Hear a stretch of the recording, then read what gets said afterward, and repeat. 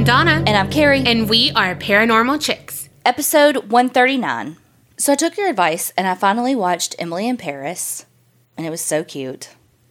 Look, y'all, we were eating the other day and she comes at me with some names I had no idea. And I was like, wait, what? She was like, at the end. I was like, oh, okay. She was talking like I knew these people. Well, you should. But see, again, I had watched it a month ago. Mm-hmm. So I forgot about it. And then I was like, oh, okay. Let me go back into that mindset. Man, don't you hate, though, when you're watching something and you don't know you're on the last episode, of the season, and it ends and you're like, okay, play the next one. Motherfucker, it's over. Yeah, you didn't get to enjoy it as much because you were like, and what's going to happen next? Right. Wait, what? That's a cliffhanger? It's the equivalent of someone taking your last good bite. I think that only applies to you. Look, if y'all don't save your last couple of bites for your favorite part of your meal, are you even living? I mean, I do that, but it will ruin your whole fucking day if someone takes, it'll be a communal tray of whatever, and she'll have her eye on something, but she won't get it. And then if someone gets it, she's like, that's the one I wanted. That is the one I wanted. Okay, it is not that bad. It's more so my meal. Don't wait till I have 3 bites left and be like, can I taste that? Fucking no, these are the best bites. You can't taste this. Look, just don't ask Carrie for her food, okay? No, I'm a stingy bitch when it comes to food and money. More so food. True. Honestly, she'd be like, oh, you need $100? Okay, here. Wait, you want this? I might have a family size, but no. You are messing up my system when you take my food. Because I have a system for eating because I'm a little kooky. I gotta eat everything in twos. A little kooky. You know who's not a little kooky? Well, they may be, actually. Kookie's a good thing. I don't mean that in a bad way. Kind of. I just thought you were going to say kooky, spooky dookie. I don't know. It all rhymes for you. Oh, my God. Speaking of, and then I swear we're going to get to the point. The other day, I wish that I had I don't know what happened to my paparazzi skills at this point. Probably because I was on the interstate. But I got behind an 18-wheeler that was dirty, and you know how people write stuff in the dirt? And it legit, somebody wrote spooky dookie. I was like, they're my people. Right? They see me, I see them. Okay, back to who may or may not be kooky. Patreoners! Thank you so much, Santrell V. from Texas. Amy K. from South Carolina. Monica M. from Tennessee. Justin B. from Missouri. Candy L. from Texas. Megan F. from Texas. Morgan K. from Louisiana. And Jeannie V. from California. Well, hopefully y'all enjoy all the spooky dookie that y'all are getting with all the extra stuff. And if you people listening want to shout out, go on over to www.patreon.com/the APC podcast. All right, let's get to it. We're going to talk about the couple Gary Matson and Winfield Mauder. Gary and Winfield were a couple that had been together for about 14 years, and they lived in Happy Valley, California, just outside Redding. Gary was 50 years old, had a master's degree in environmental horticulture, and he had originally been married to a lady named Marcia and had a daughter, but Gary later came out as being gay, and that is when he met and fell in love with Winfield. Winfield had a bachelor's degree in anthropology, and together he and Gary owned and operated a nursery around town. Plants and shit. The couple was well loved in their community, and this story takes place around 1999, and even though it was still in the late 90s, they were really accepted in this small town in California. They worked a lot at the local farmers market where they had a booth, and everybody loved them, sought them out for all their horticulture needs. Well, picture it. July 1st, 1999, Gary's father calls Gary's house, and when he gets the answering machine, he hears an outgoing message that basically says, we're sick, we're going to be out for about a week, we have to go see a specialist in San Francisco. See you in a week kind of thing. right? Yeah.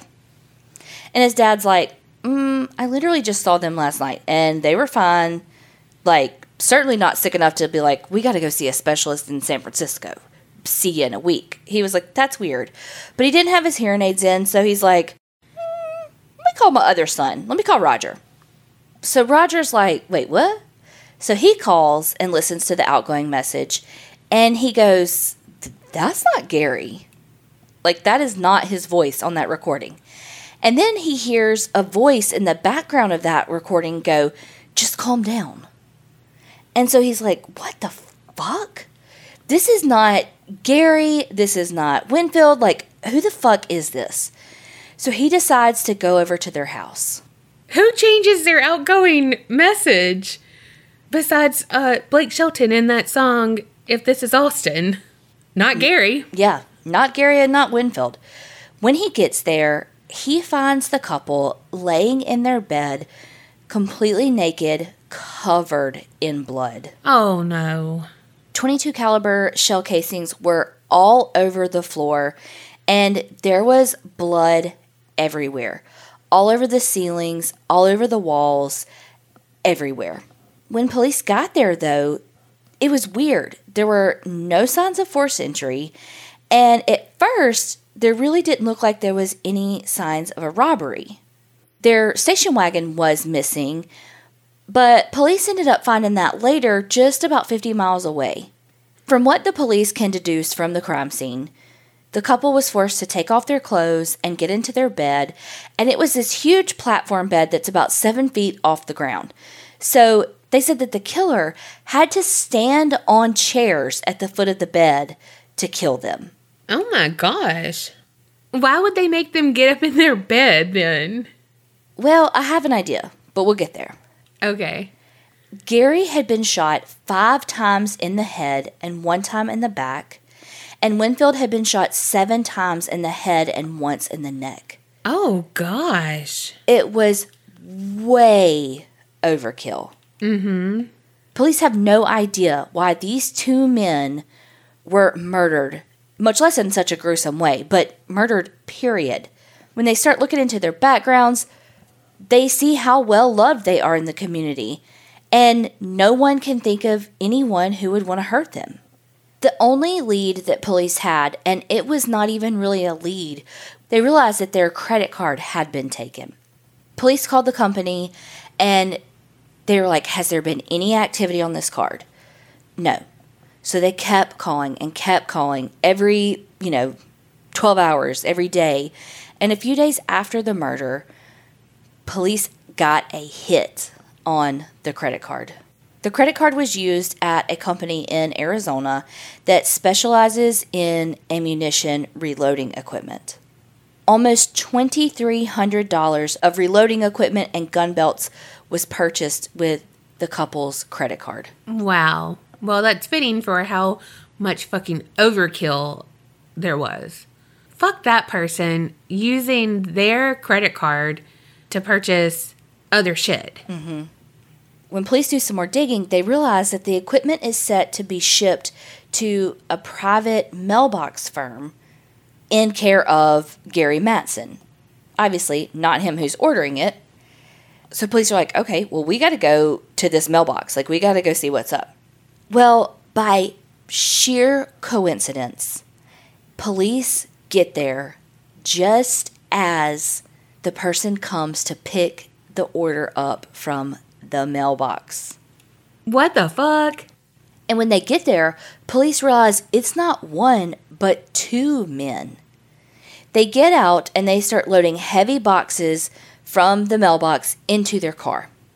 Police, of course, draw their guns, tell them to get on the ground. And at first, they seem to comply. But then one of the men was kind of acting like he wasn't going to comply. Like, almost like he was ready to die by suicide, but by police officers. Mm-hmm. But eventually, both of the men complied, and they realized that the one who was acting like he wasn't going to, he was wearing a bulletproof vest and had a fanny pack on that had a 9mm Glock and had Gary's driver's license and credit cards in it. Wow. Also, a fanny pack that carries a gun. Like, so unassuming. Police realize that they now have in custody Matthew and Tyler Williams, and they're brothers. Matthew and Tyler are their middle names, but that's what they go by, so whatever. We hate them. They take the brothers into custody, and they're not saying anything. In fact, Matthew, yells through the wall to Tyler, keep your mouth shut. So here's what we know about the Williams brothers. They had grown up in a very strict religious household. They were homeschooled up until I think about high school, and then they went to public school. They were pretty much loners, kind of kept to themselves. Their father was very anti-government, which ironic because he was in the military. But he was very anti-government, very extremist when it came to religious beliefs, and instilled that in the boys to basically hate anyone who was different from them. They sound like a lovely family. Mm-hmm. After high school, Matthew actually joined the Navy, and Tyler went to college. In 1993, after Matthew had gotten out of the Navy, he went to college as well at the University of Idaho. When he got there, he started looking for a church that supported his ideals and the way he was raised. And he started going to this church called Living Faith Fellowship. It was around this time that he really started getting interested, but let's just call it obsessed, with white supremacy literature and anti-Semitic literature. Lovely. Mm-hmm. During this time, Matthew became really good friends with this guy named Daniel Martin. Everything I've seen didn't really say that he and Daniel had some of the same ideals, but I feel like if your best friend's a white supremacist, you probably are too. There were quite a few different news articles that interviewed Daniel, and this story was on the Oxygen show Killer Siblings. I mean, hello, obviously. Spoiler alert, but hello.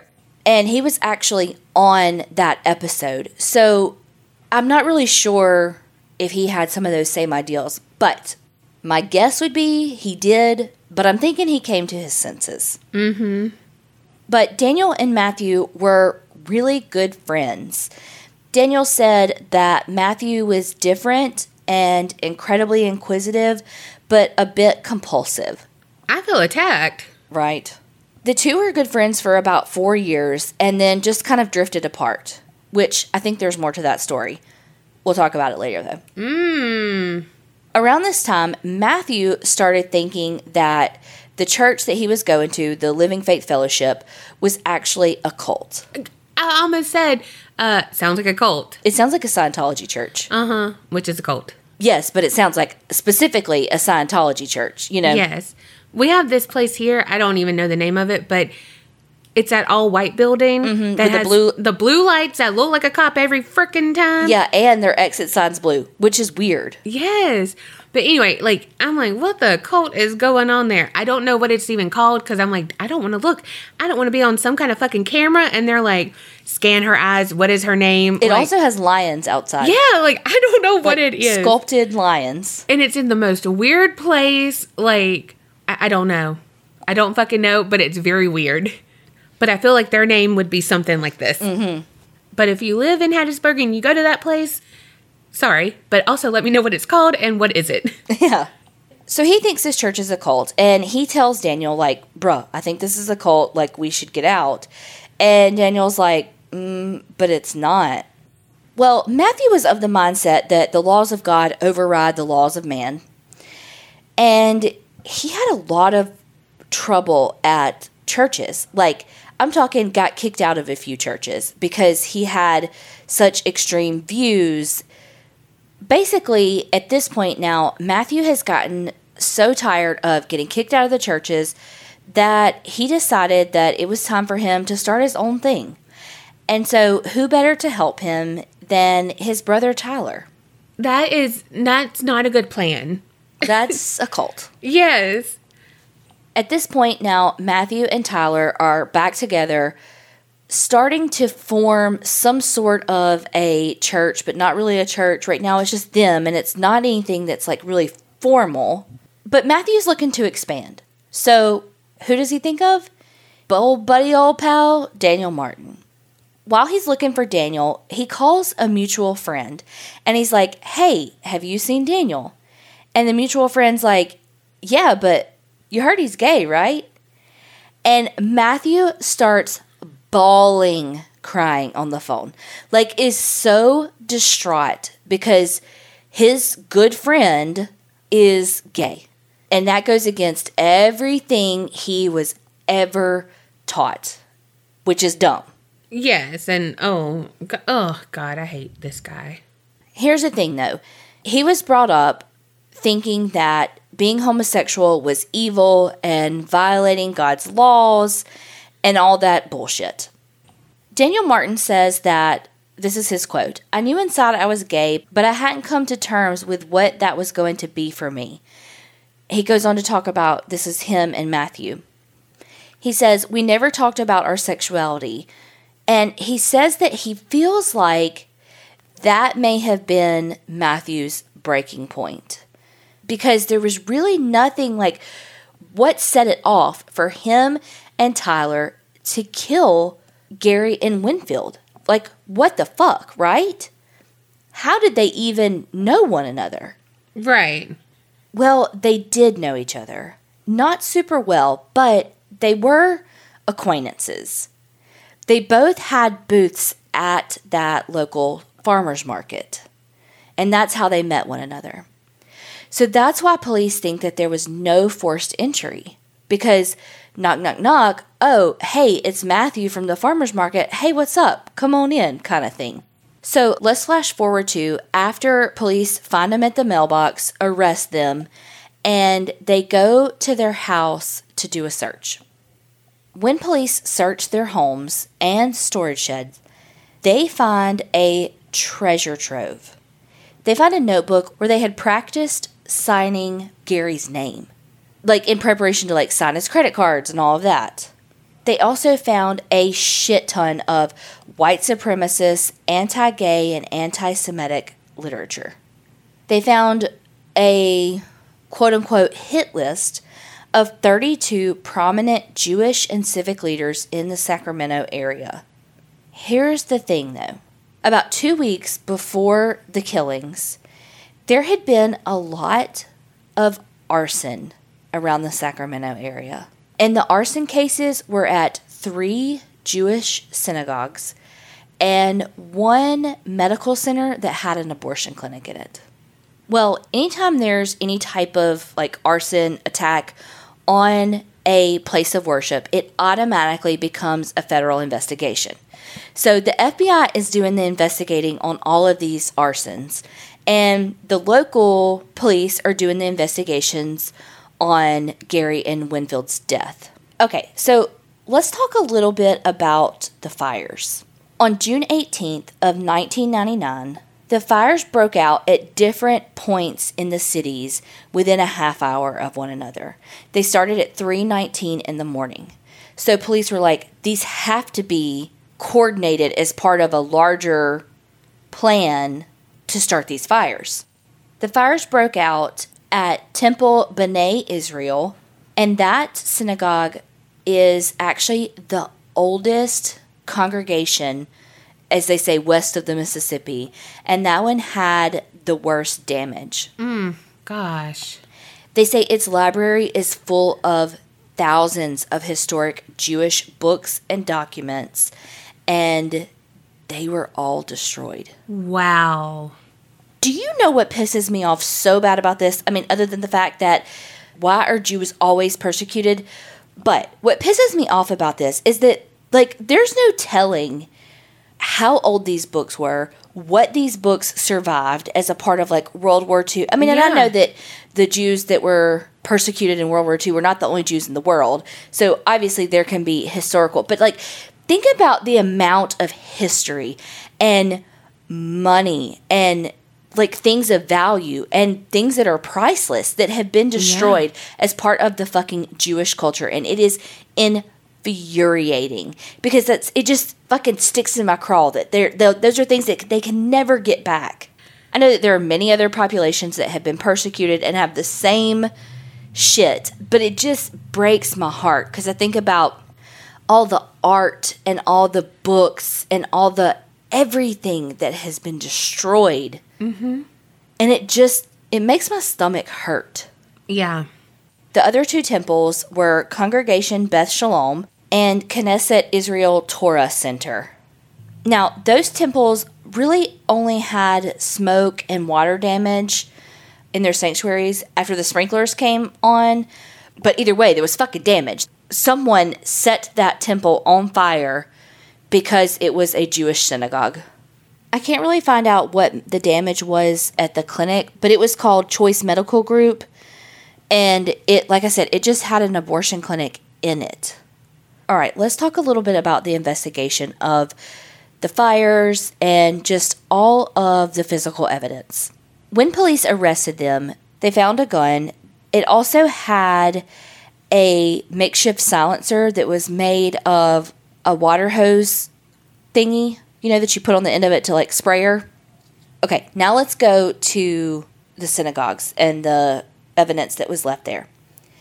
They know that an accelerant was used. It was a combination of oil and gas. And at B'nai Israel, it was all over the walls, the piano, the altar, seating areas, literally everywhere. But the fire actually extinguished itself after just a few minutes. But like I said, the library was a total loss. They did find 3 black 1-gallon mobile oil jugs. They found a torn piece of fabric tied around the handle of each of the jugs. There was trace amounts of debris that were on the mouth of the jugs. There were wooden crates with newspapers. And, okay, here's the thing. The newspapers were from Redding, California, which is 150 miles north of Sacramento. Because remember, the arsons happened in Sacramento. The brothers lived in Redding, California, which is just outside of where Gary and Winfield lived. So they were like, well, how in the fuck did we get this newspaper? Because again, this happened like 2 weeks before the murder, so they had no idea who did it at this point. So they're like, well, what are these newspapers from 150 miles away? There was all kinds of anti-Jewish propaganda that was strewn about the synagogues. Okay, the next little bit of evidence that they found was on the jugs. So they found paint chips that had like a light blue coat over a red coat, white cotton strips of fabric, white and brown dog hairs, different feathers, primarily white and brown, and just some other like fibers with different colors and textures and stuff. I know I'm jumping around. I'm sorry. I know this is probably confusing, but we're still going to talk evidence, but it's just going to be in a little different order. Okay, the day after Gary and Winfield were murdered, that's the day that the abortion clinic was set on fire. Originally, police thought that clinic was set on fire by maybe the owner of the building for insurance money. And at first, it wasn't linked to the arsons at the synagogues. So it wasn't until the Williams brothers were on police radar after they went through their house and storage and all of that and found all of this material with the hit list and all of that they started putting 2 and 2 together. And then they were like, oh shit, those newspapers were from Redding. Okay, they're starting to really be able to put pieces together. All I picture is Ace Ventura being like, Einhorn is Finkel, Finkel is Einhorn, like them putting it finally together. Yeah. Okay, so there was a crowbar, a black crowbar, and a black wrecking bar that were found in the brothers' car. Well, they had receipts showing that it was bought right before the synagogue arsons. Both of the bars had this powdered glass fragments embedded in them. Also, there was like some green paint. This is the importance. The powdered glass fragments was from the synagogues. The green paint was from the medical clinic. Oh, shit. Okay. Mm-hmm. Also, I do want to... Sorry, I know I'm like so ADHD and jumping all the fuck around today. But I found this paper by Faye Springer from the Sacramento County DA's office that was like basically this amazing list and like a paper about the forensic evidence, and so that's what I'm using for a lot of this part. So, I just wanted to give Faye her credit. There was also some black paint transfer where they had used the crowbar at the clinic as well. So it was like, not only was there the green chips on that, there was also that black paint, because, they can use that, what is it, that gas chromatograph or whatever. But it's how they, break down to see specifically the make, the model, the blah, blah, blah, blah of these colors. Okay. To tell, no, those are from the exact same, parents. They found mobile oil bottles that were consistent with the bottles that had been recovered from the synagogues. They found that at their house. Okay, remember how the rags that were tied on the oil jugs at the synagogue, how it had, dog hair and, some feathers and shit in it? Mm-hmm. Just, picked up. I mean, you get something from my house, it's going to have fucking Bo's hair all over it, right? Mm-hmm. Okay. Well, that was the same dog hairs and feathers from their parents' house because they had chickens and dogs. Okay. The red chip paints that had the blue over it that were found on the oil jugs is the same paint chips at the shed at their parents' house. On that silencer they found in the car, they found Tyler's palm print, and it was consistent with how you would have to hold it to screw it on to the gun. When they were arrested and going into court and all of that, Tyler was very quiet, kept to himself, didn't say a damn word. Matthew was more the showboater, the, hey, how you doing? Smile, wave kind of thing to people. And you could kind of tell that Matthew was the ringleader and Tyler was more of the follower. What police decided was that, because remember I said it was a federal and a state case.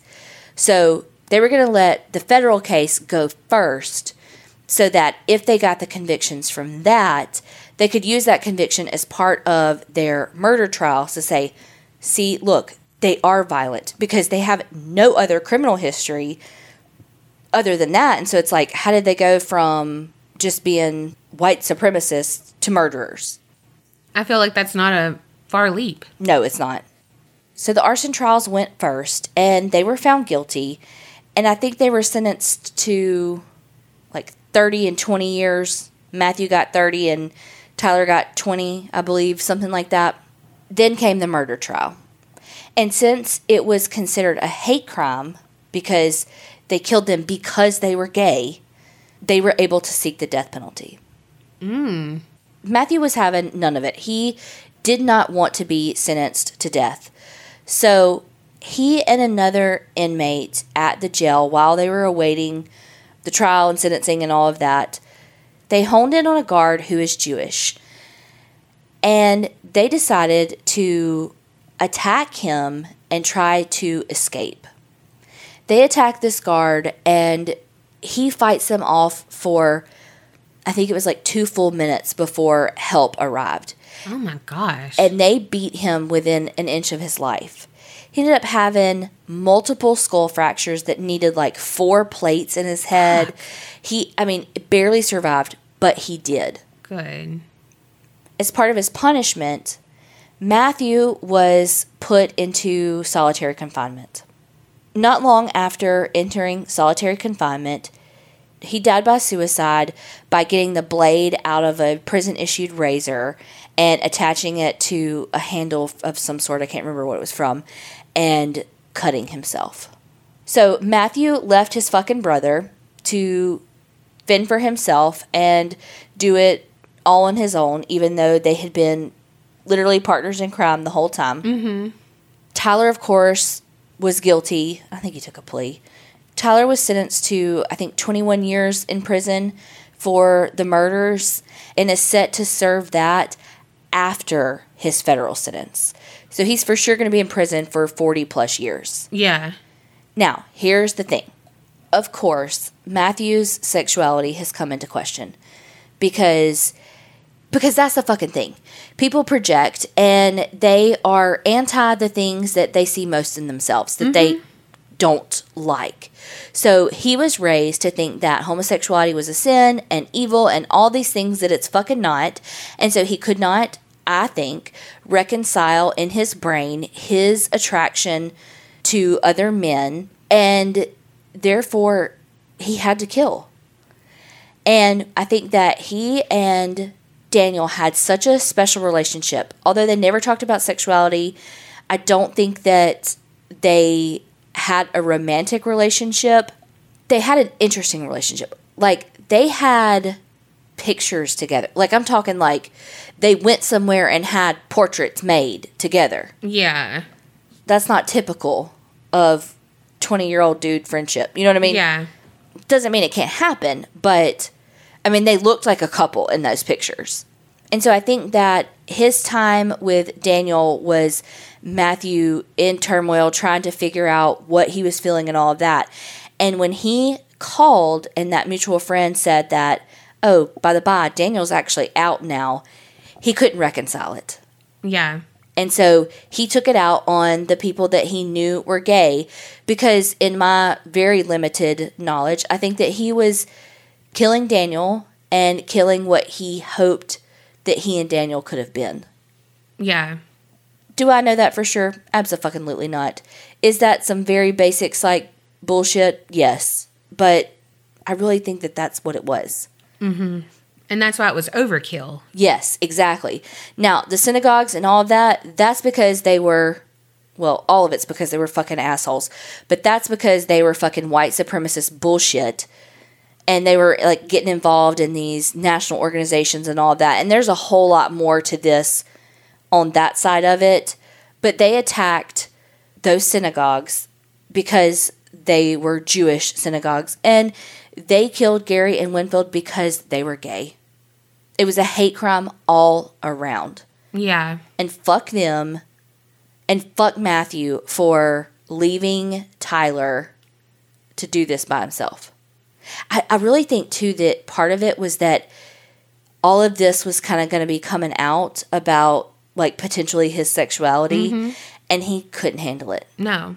Daniel was even quoted saying, if Matthew told me he was gay, I wouldn't be surprised at all. And that was probably, other than his brother, his closest friend. Mm-hmm. So what you think? Oh, yeah, exactly what you said. Like, he would not...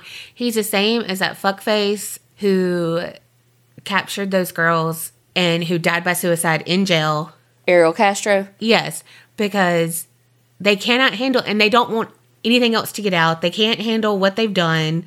You know what I mean? Mm-hmm. And so it's like, nope, can't do it. Gotta go, bye. And it's like, you've left all of these people in your, like... wake of terror. Yeah, yeah. And here's the thing, is I don't mean that by any means as suicide in general, because I know that I don't understand... I don't see that as the same. You know what I mean? Like, I don't see that as the same as, like, let's say... someone that we know that has died by suicide, mm-hmm. you know, because it's not. I don't know. I mean, I don't know. What do we know? Yeah, we don't. And even just like these two people, it's not the same as other cases that involve that. Like Ariel Castro is a whole nother fucking level because of what he said. Like, mm-hmm. I couldn't survive in there. Like, you know what I mean? But this is the same for Matthew. Oh, because he even wrote, before he did it, he even wrote a letter to Tyler's attorneys to try to take complete blame of everything. So he did do that. But of course, they're like, this has no legal bearing and you're still going to jail. We literally have your palm print and like that was you on the recording and that was Matthew in the background being like, stay calm. You know what I mean? Like, mm-hmm. you were part of this. So he couldn't handle the death penalty.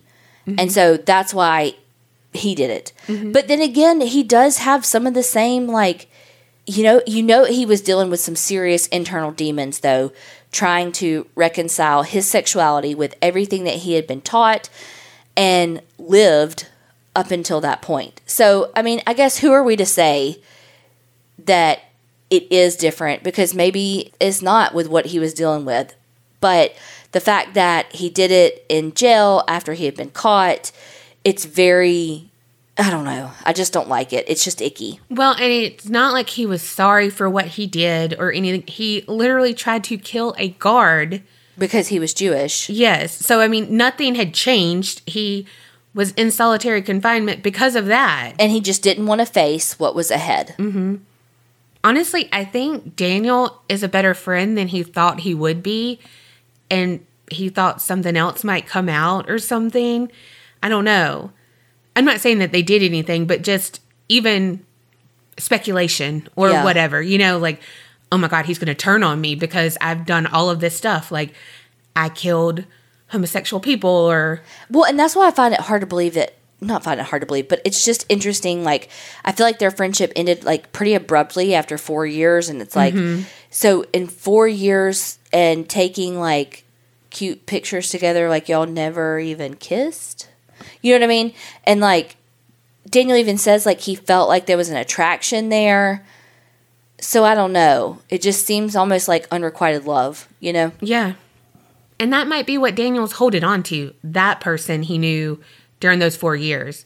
He also said how guilty he feels because he said that he feels like Matthew was killing him by killing Gary and Winfield. So, I don't know. You know, there's some guilt there. There's some probably love still there. Mm-hmm. I don't know. Oh, I felt so sorry for Daniel for that guilt. I want to know what ended their friendship.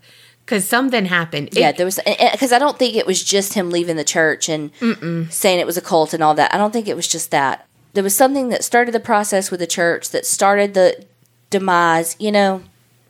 I think it was some physical thing. Like, if there was an attraction, you know, like how you do the pinky thing. Mm-hmm. It's like, oh, he touched my pinky and he's not going to move it. Okay, he likes me. You know, yes. Oh, my knee's touching his knee and he has it pulled away. He likes me.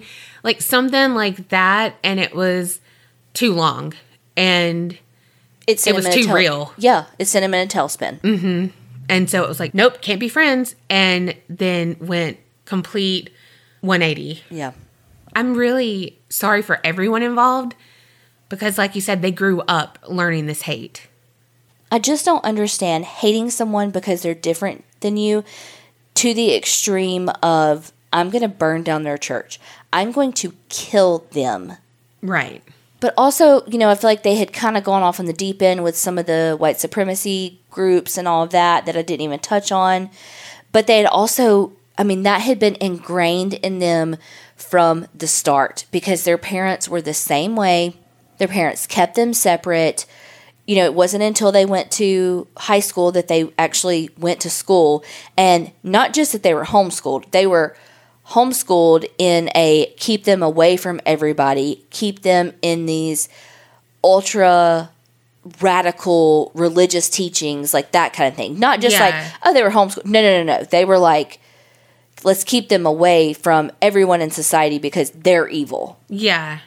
What also cracks me up, and I don't know if I'm going to even say this correctly, but when people are so, like, God's law is above everything and man's law isn't, but they're men, like, we're man, and yet they, like, kill people. And so they're playing God. Well, and I mean, thou shalt not kill. It's almost like that, like, cognitive dissonance where they can't reconcile their want to, like, kill someone because they're different, but that's against the Bible. But, like, it's almost like that outweighs the evil, quote unquote, of someone not being Christian, someone not being, and I'm just saying Christian because that's what they were, but someone not being Christian, someone not being heterosexual, cisgendered, you know. Yeah. We'll never understand. No, and because Tyler's keeping his mouth shut. I know this was a long story, so hopefully y'all followed because I know I jumped around a lot, but it was just so freaking much to tell y'all. And it's like, how do you organize all the stuff? I don't know. It was just hard to organize all the information because it just was. Hopefully yours is a little more organized. Organized, but yeah. All right, so I've been doing spooky, ghosty stuff lately, but I'm switching it up this week because I mentioned on the AMA as this being one of my favorite cases of all time because it just leaves me scratching my head. I don't know. And so I'm dying to know your opinion and all the creepsters' opinions because, like, I want to know your insight. I have no idea what you're talking about. Like, I don't remember us talking about this. That's not surprising. Maybe when you say it, I'll be like, oh yeah, I remember you saying that. She's going to be lying, y'all. Picture it, August 26, 2013. Bryce Laspisa was an ordinary 19-year-old college student who had just started his sophomore year at Sierra College in Rocklin, California. That day, he had checked in with his mom, Karen, and they had a great conversation, and he seemed excited for what the year held for him. He had always been creative, which led to him majoring in graphic and industrial design. And so now, being a sophomore, his classes were more specific to his major and not just freshman fluff. A little history on Bryce before we continue. He's an only child born on April 30th, 1994 in Naperville, Illinois. He was always the outgoing type who had a lot of friends. He was known as the life of the party. If his personality didn't make him stand out, his appearance sure did. He had bright red hair, like super red hair, and green eyes. He graduated from high school, and at the same time, his adoptive parents, Karen and Mike Laspisa, retired early. And so they all decided to move to California, saying goodbye to the freezing winters of Illinois. Retiring early is not in my vocabulary, but God, it sounds good. Retiring early isn't in my vocabulary because I'm still going to be paying off student loan debt. Yeah. Unless I have like a rich uncle that I didn't know I had that for some reason leaves nothing to my 3 other sisters and my mom or my dad, I mean, I'm fucked.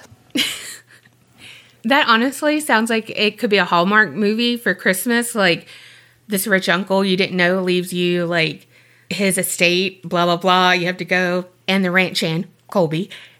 Y'all fall in love, all the things. And then it's like, in the floorboards, there is money. And you get to pay off your student loans. And the Grinch's heart grew 3 times that day. Except for I'd have to look at my sisters and go, hate, hate, hate, hate, hate, hate. I'm not going. They moved to Laguna Niguel, but Bryce wanted some independence, and he moved about 7 hours away to Rocklin to attend Sierra College, which is a community college. During freshman year, he met a girl named Kim Sly, and they were soon Facebook official, and their relationship was great.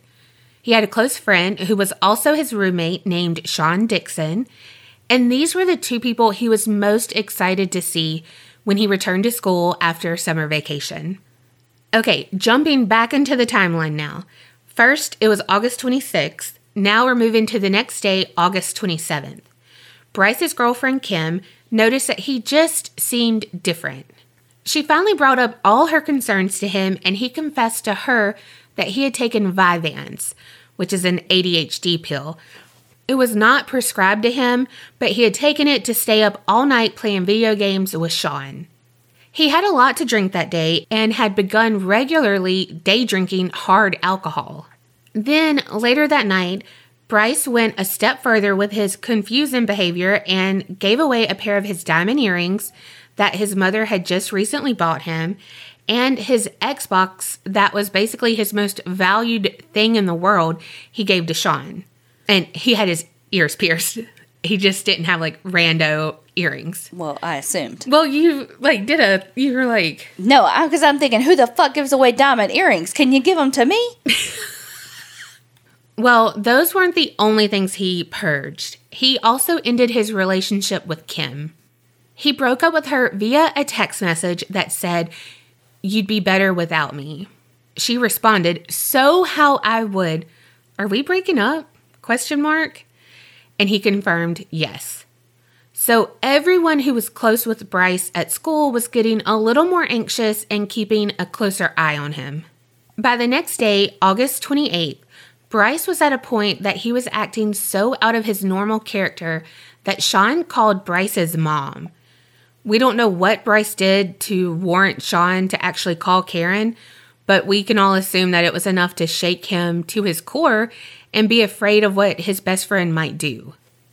Sean told Karen that Bryce wasn't acting like himself and that he was worried about him. Karen took note, but she had just talked to Bryce only a few days ago, and he seemed excited and fine, so she didn't really worry about it. However, that night of the 28th, Karen received a call from Bryce, and he was at Kim's apartment in Chico, California, which is about 90 minutes away from his apartment. Bryce was extremely upset because Kim would not give him his keys. Karen asked to speak to Kim, so Bryce gave Kim the phone, and apparently he had come to talk about their breakup and stuff, and while he was there, he just kept acting very strangely, and Kim wasn't sure that he was in any condition to drive. And so she didn't want any guilt if something happened to him, and of course, she didn't want him to get hurt either. But Karen instructed Kim to give Bryce his keys back because he seemed lucid to her, could hold a conversation, all the things. But Kim did tell Bryce that she was going to book a flight out tomorrow to come spend some time with him. Because now, in her mind, she's a little on edge because these are his people, and they're both worried about him. But Bryce kind of stalled and told her not to book a flight until he talked to her because he has a lot to tell her. At 11 p.m., Karen and Bryce hung up the phone and Bryce left Kim's apartment. Karen assumed he was going home and she told him to let her know when he made it home. At 1 a.m., Karen had missed a call from Bryce because she was asleep. Well, early in the morning of August 30th, she woke up to find the missed call but didn't call back right away because she didn't want to wake him up since he was up late. She assumed he had just called to confirm he made it home, safe and sound. However, later it's found out by a cell phone ping that he was about an hour south of his apartment. At 11 a.m., Karen received a call, but it wasn't from Bryce as she expected it to be. It was from their insurance company. They were informing her and Michael that their Toyota Highlander needed roadside assistance, and that's Bryce's vehicle. They called Bryce to check on him, but no answer. This went on for a bit, but then Karen called Sean just to confirm, hey, Bryce is home, right? Sean informed her that Bryce never came home last night. So Karen and Michael checked their credit card account online because Bryce used their card. He didn't have a job during school and they would give him an allowance. Well, there was a charge to the account and it was from a place called Castro Tire and Truck in Buttonwillow, California. That's about 3 hours north of where they live in Laguna Niguel, so they assumed he's coming home to talk to them and tell them about whatever he needed to. So now they're in sleuth mode because they still weren't getting a hold of Bryce, so they called that tire and truck place, and Christian, the man who answered the phone, was actually the person who dealt with Bryce.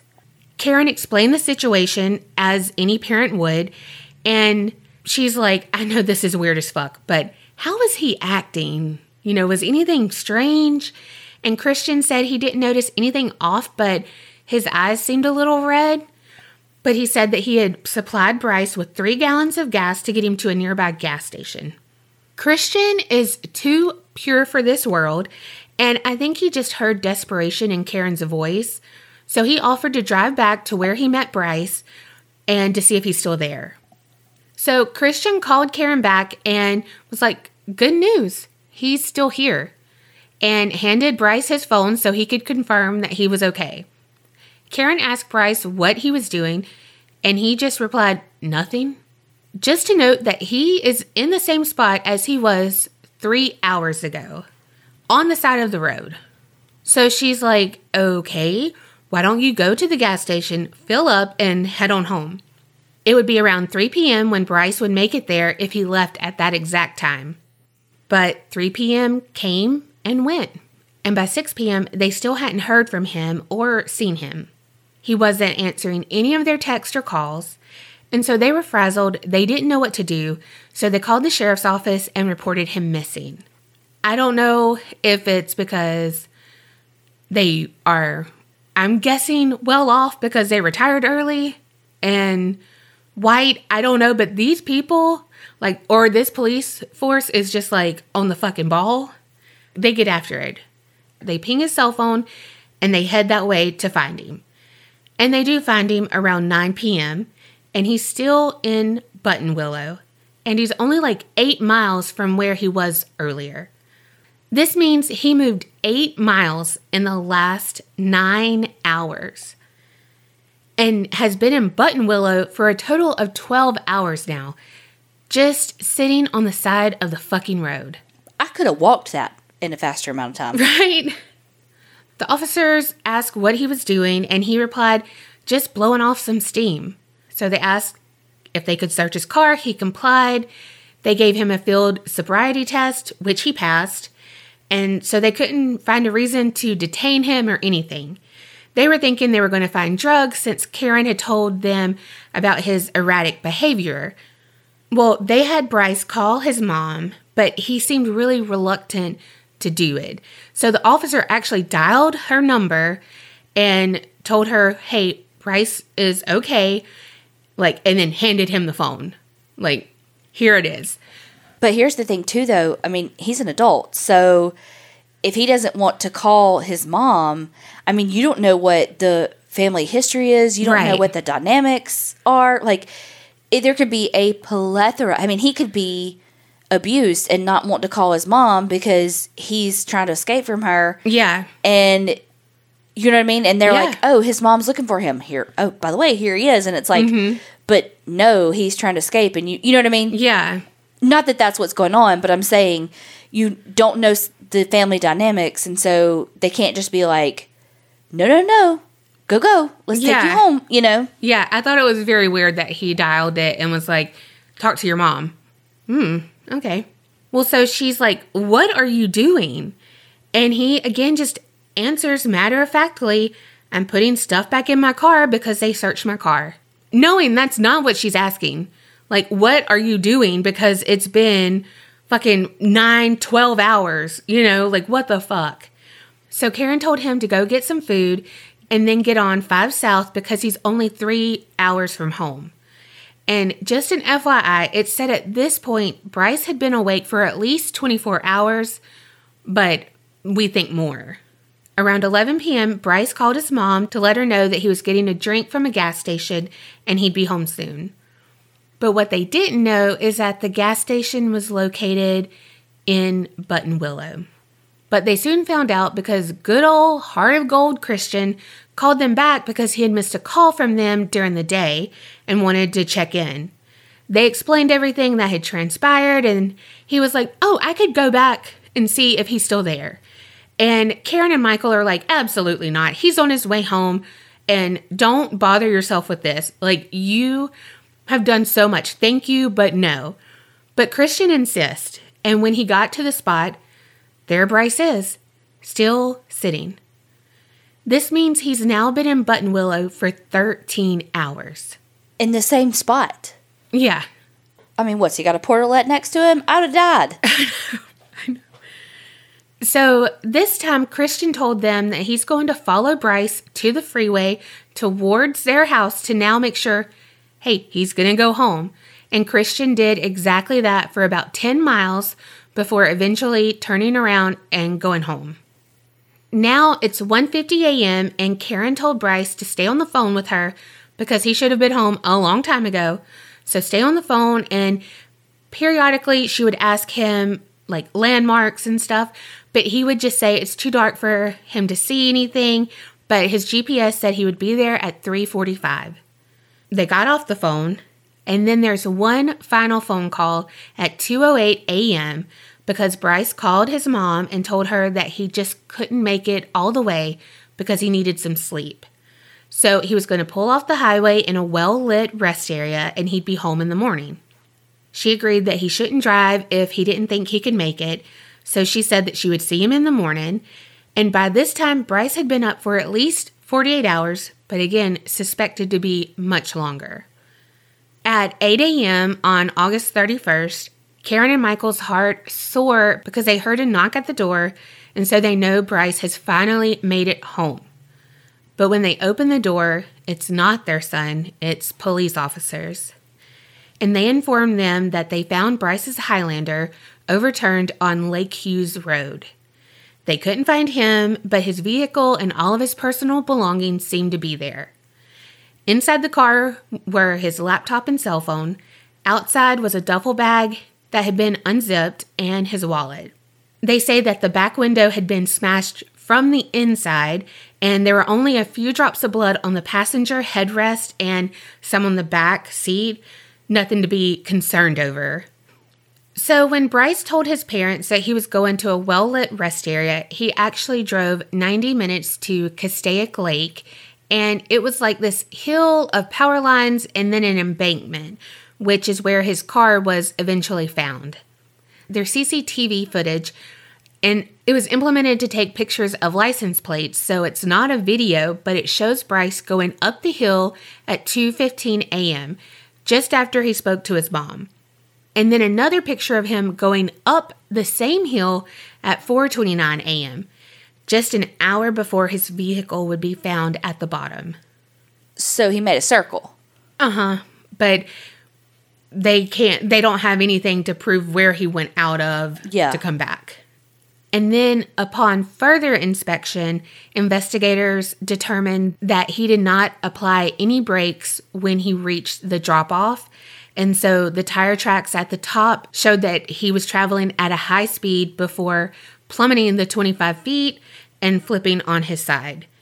What they think is that that area kind of creates an optical illusion, and the lake looks like it's a lot closer to the cell tower than it is. And then there's an embankment, that drop off, and like it doesn't look like there is one. It looks like, oh, there's a lake. And maybe he didn't know that. So they think that he was trying to drive into the lake. Yeah, allegedly. Police searched the area for Bryce by any means necessary. Divers in the lake, helicopters, and of course people were on foot. But sadly, no sign of Bryce. 9 days after Bryce disappeared, bloodhounds were used to try to track his scent, and they caught his scent, followed it to a dam on the lake, then went down south and toward the west side of the lake, and it stopped at a truck stop area on Castaic Road. Months passed with no new leads, so the family hired a private investigator who specialized in missing persons cases.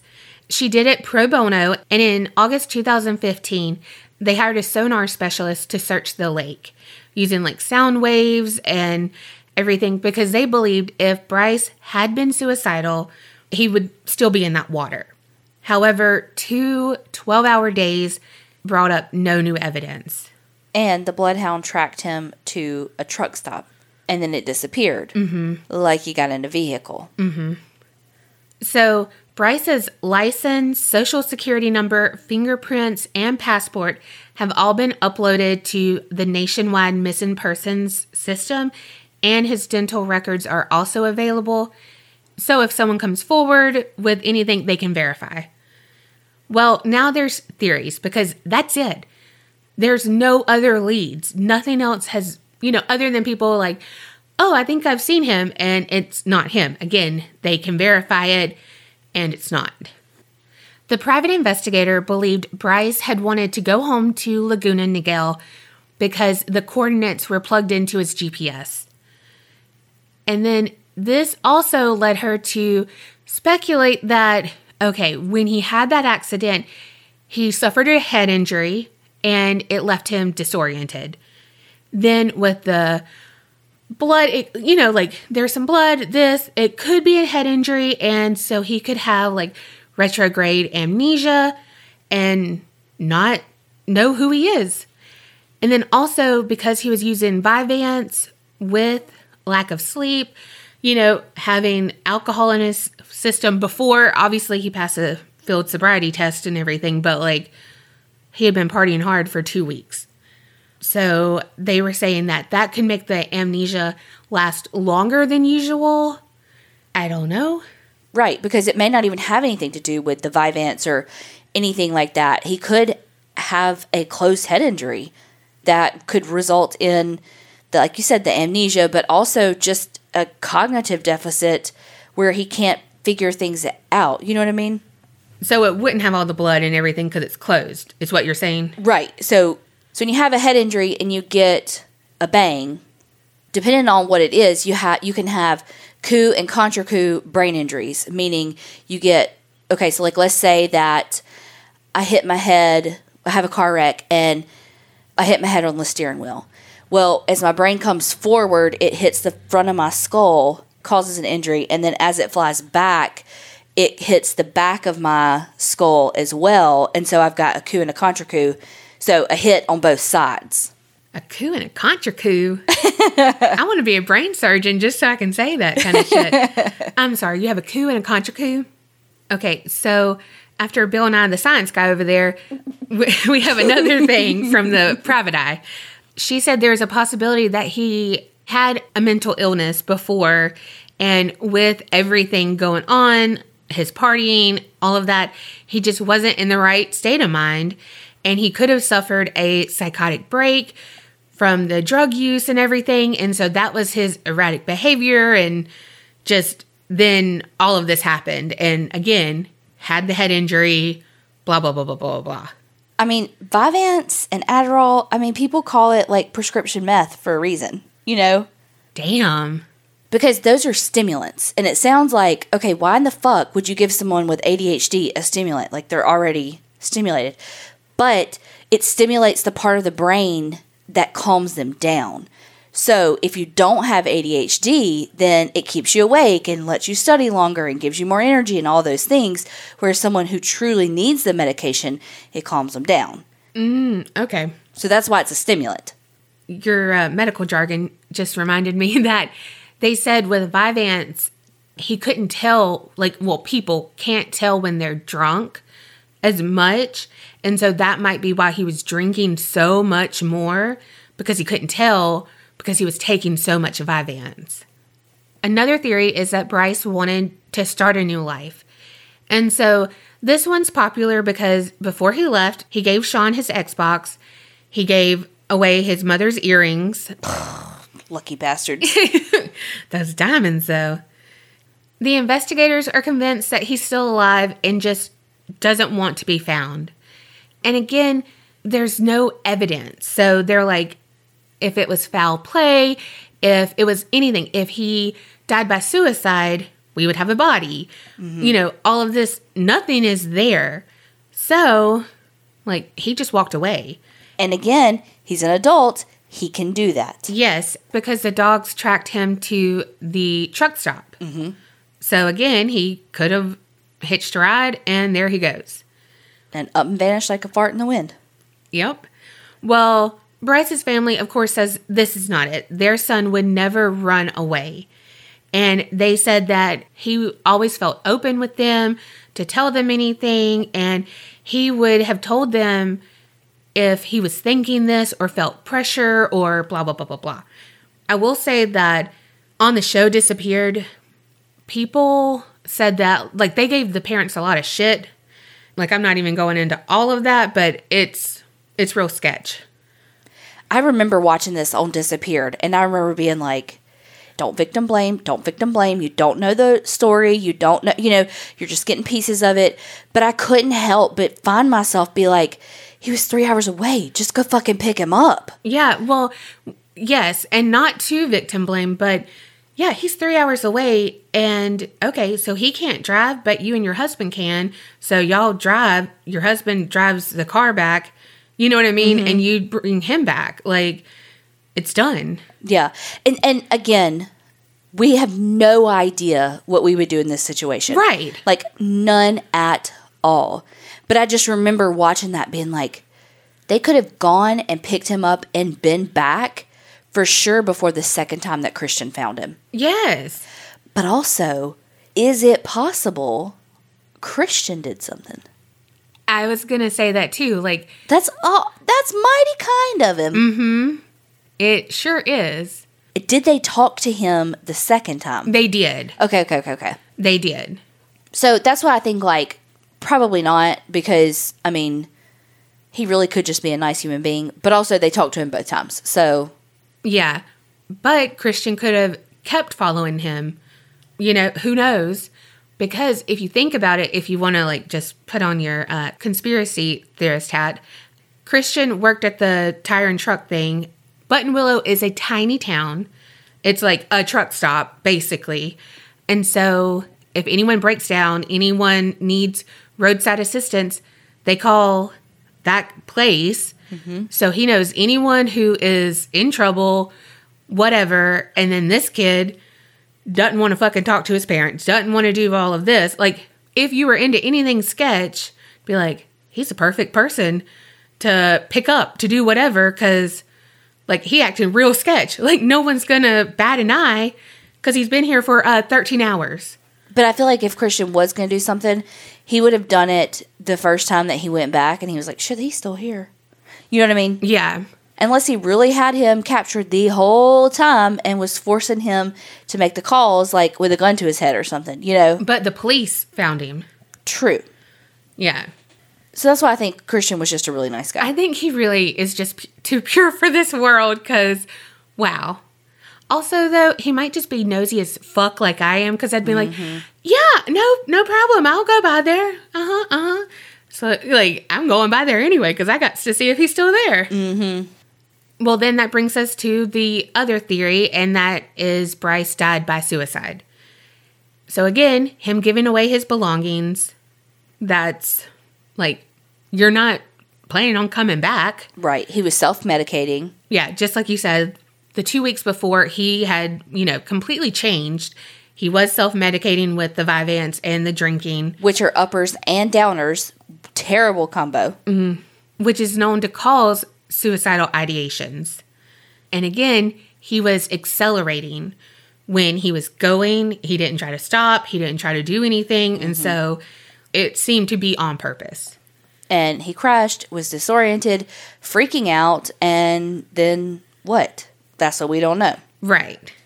And then there's something that isn't like what happened to Bryce, but kind of like why Button Willow, because again, it's a blip on the map. Like, they're saying that he might have been waiting for a drug deal. Like, if he was coming down from Vyvanse and stuff like that, people said, like, on Reddit and everything, like, look, I've been there, I've done, blah, blah, blah, blah, blah. Like, if my dealer said, hey, be here, don't leave, like, I'm going to be there and not leave. Yeah. And so it's kind of like, And then they said maybe the dealer, like, sketched out on him or, like, whatever, like, sorry, dude, can't make it, don't have any, whatever. So that's when Bryce got upset, and that pushed him over the top. But wouldn't his cell phone records show that? Yeah, and I don't know.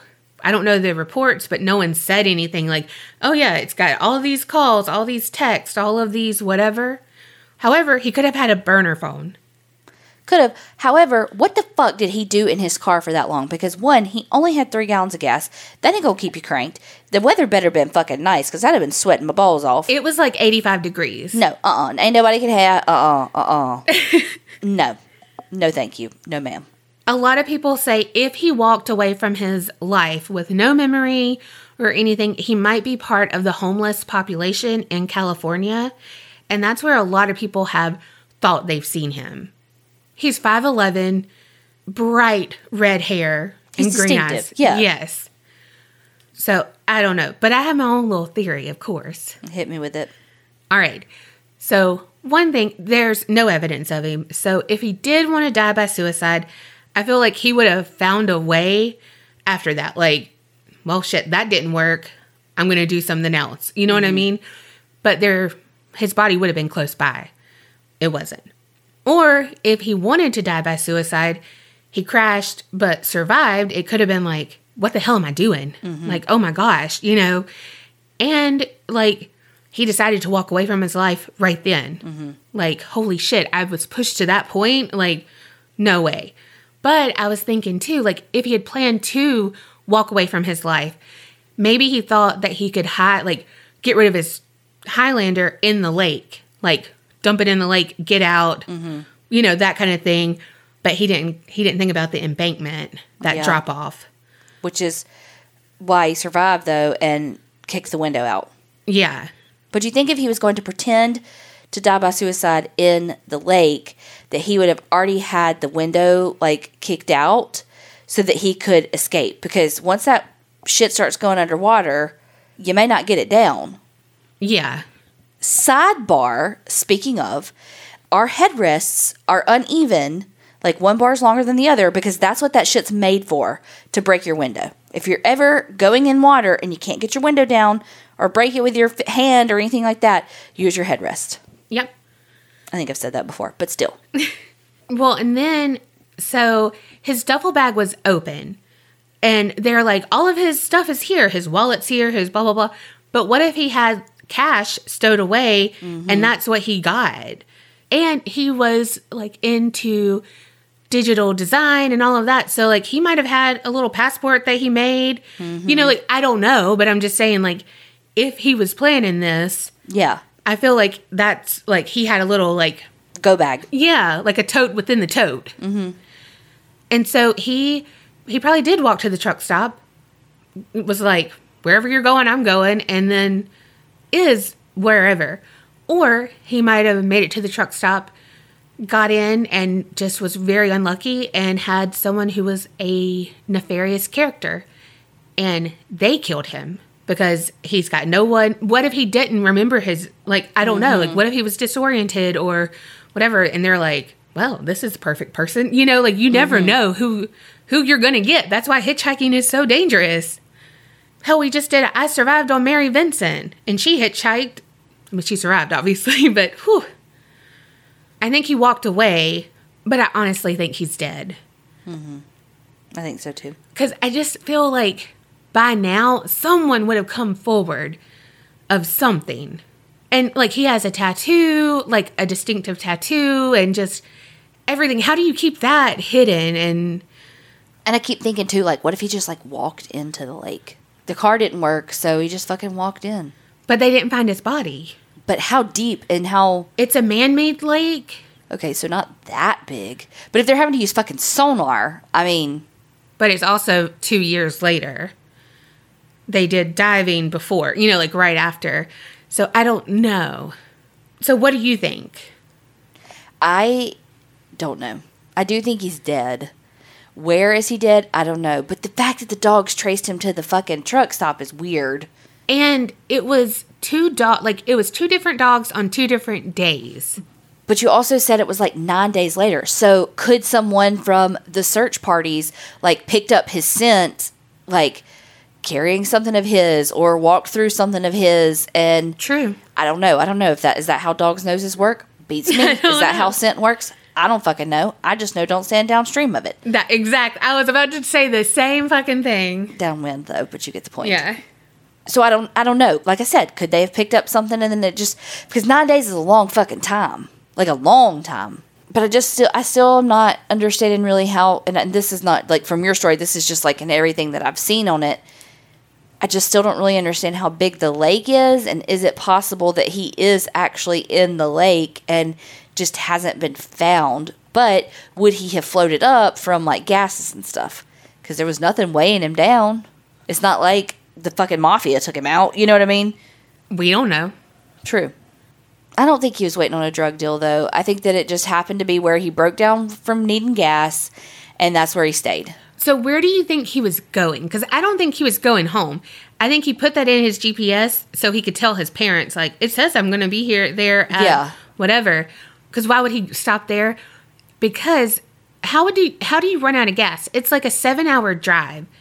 You know you have to get gas. But like he's not in his right mind, though. Yeah. You're trying to put him being able to problem solve that out on him when he's potentially coming down off of uppers and downers. But shouldn't he just like, if that's the case, wouldn't he have been on like a major interstate then and done it, not like go off on this rando Not place? necessarily. You don't know if he took back roads the whole way.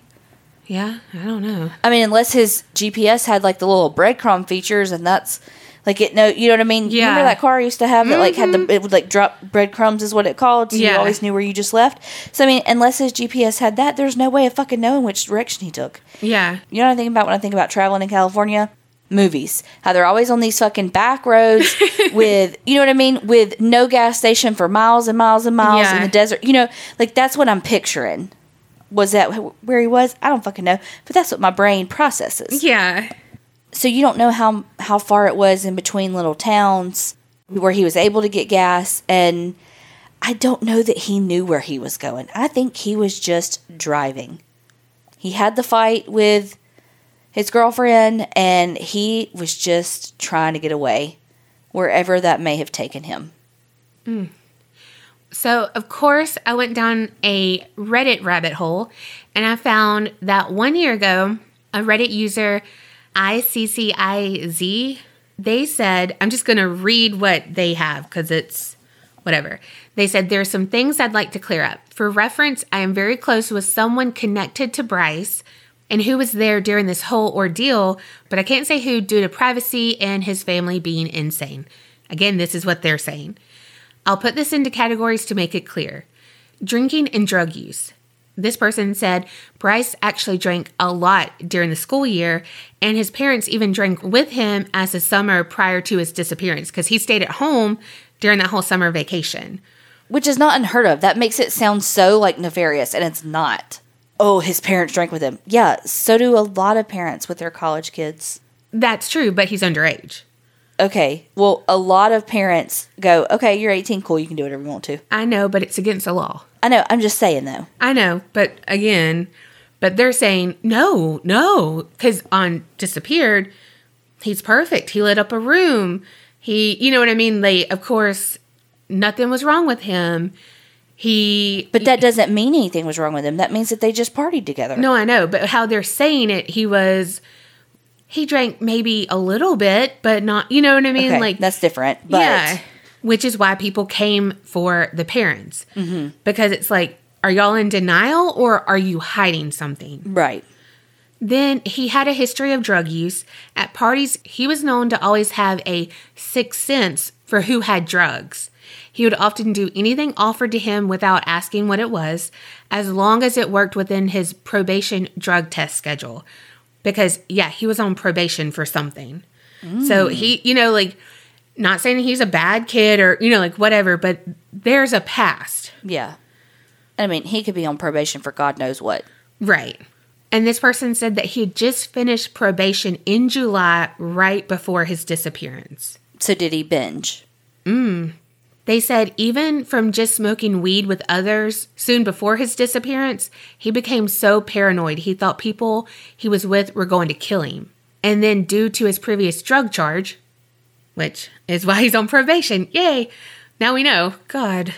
New bull to carry. Research. His parents said if they ever found out that he did drugs again, they'd financially cut him off, which I said before, they paid for everything while he was in college. So now they're saying behavior is the next thing. That disturbing behavior that prompted Sean to call Karen was that Bryce was hallucinating and he talked to Jesus and was just all around paranoid. Then he drove to Kim's house in Chico unannounced. So it wasn't like he was like, I'm coming, let's talk this out, whatever. But Bryce was so erratic, her roommate took note. Apparently, he was a calm, loving boyfriend, but that evening he was shoving her, yelling at her, and that prompted her to take his keys. To those who saw him that week, they say he, quote, looked crazy, having the absent look in his eyes like someone who is on drugs, but nobody's home. When he was packing to leave, he gathered all of his boxers, but only 1 or 2 outfits. So just rando packing and, what? Now the parents. When Bryce told his mom he wanted to talk to her about something right before leaving Kim's, he actually told her it was about his drug use. Yes, they say he didn't say why, and speculation is because they're so narcissistic. Again, this is what this Reddit user is saying.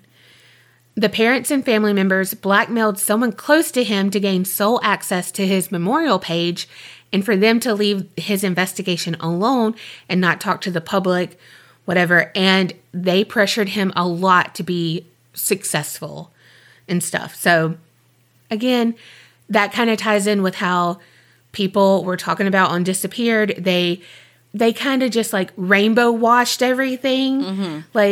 He tells us everything. I don't know why, what he had to tell us and, right, yeah, all of that. And it's we were super close. We were this, we were that. And it's what if they weren't? Right. And what if he was okay, so he had done drugs before just got off of probation, had this slip up, and was like, I have so much to tell you because, like, hey, what if a mental illness, like, what if he was feeling, you know, like, whatever, and he had all of this, but he might have told them. Who knows? Well, but again, in any situation, people are always going to make themselves sound better. So anybody's parents are going to make it sound like they're closer than they are, that they told them everything, that everything was coming up roses and all the things. And then other people are always going to be like, well, that's not how it was at all. Complete opposite, yada, yada, yada. You know? Yeah. And the truth is somewhere in the middle. Exactly. They said that those close to him don't believe that he has memory loss or he died by suicide. They believe he either left to not disappoint his parents. 2, he's resourceful, so he's either living off the grid or got in with the wrong people, may have been murdered. Or 3, one of his connections picked him up at the gas station, truck stop, area where his scent ended. And they said that's why he called his voicemail so much, like to wait on his connection to pick him up. And they said, and kept driving past where he crashed to find somewhere good to ditch the car. Again, I don't know because we don't have the phone records to see what happened. So I guess he was just calling to see like if the person was like 5 minutes away, 10 minutes. So, I don't know. And then they kept driving past is because he looped that twice. Yeah. So I don't know. That's what they have. But it's if this person is true and they are closer to this, it has some more insight. I want to know what happened. Like this, I think about this case all the freaking time.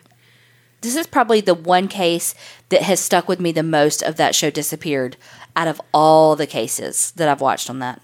What about Maura Murray? This case. Damn. I don't know what the answer is, but I know that it's not our jobs to blame people. And even though you want to, and you want to just be like, why didn't y'all blah, blah, blah, it's easy to do that, but it does no one any good, and it only causes hurt, and we're not the investigators, Yeah. Should the investigators look at all angles? Abso-fucking-lutely. But I don't know, it feels icky to be like bad-mouthing the parents to be like, well, they should have blah, blah, blah. Because again, who the fuck knows what you do in that situation? But on the flip side of it, I'm like, why didn't they go get him? Yeah. Well, y'all tell us what y'all think. Could aliens have abducted him? No. One theory she is sure, like, no. These 2 stories had, like, timeline stuff, so we hope that you took note. You have your murder board going, like, all the things, because, It's interesting, too, because neither one of ours really have a conclusion. Because, like, while mine has a conclusion in that Matthew died by suicide and Tyler's in prison, there's still a conspiracy that they were part of a bigger white supremacy organization that was responsible for the arsons as part of, like, a bigger plan, Yeah. And I didn't really touch on that a whole lot, so you could do, like, a whole thing on that. And then, hello, your whole thing is a conspiracy. I know. Oh, why I love this one is he really just vanished. Like, where is Bryce? And that I know people can dye their hair and everything, but it's like there's something about a ginger that stands out. Yeah, they're always going to be a ginger. No matter what color their hair, like, what their natural, like, I don't know. It's just, they got an energy. They got everything. Like, I don't know.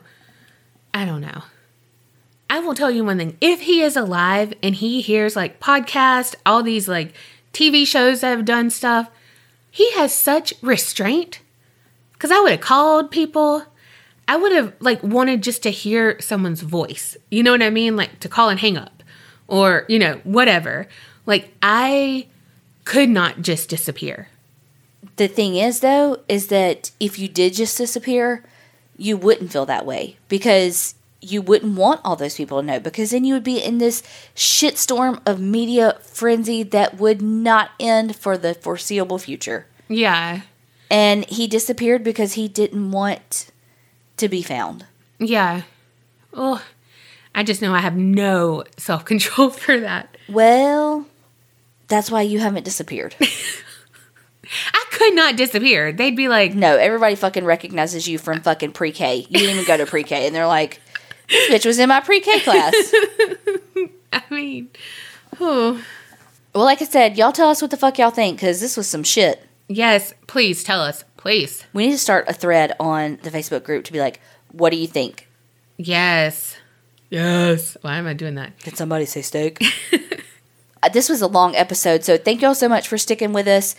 Don't forget to subscribe and review and all those things. And we have been seeing y'all's reviews, and thank y'all so much. Yes. Thank you. Thank you. Thank you. That helps us so, so much. We understand that not everybody can join Patreon, and that is one way that every single person listening can help us, is reviews. So thank you for those of you who have, and remember, Creep it real and don't get scared.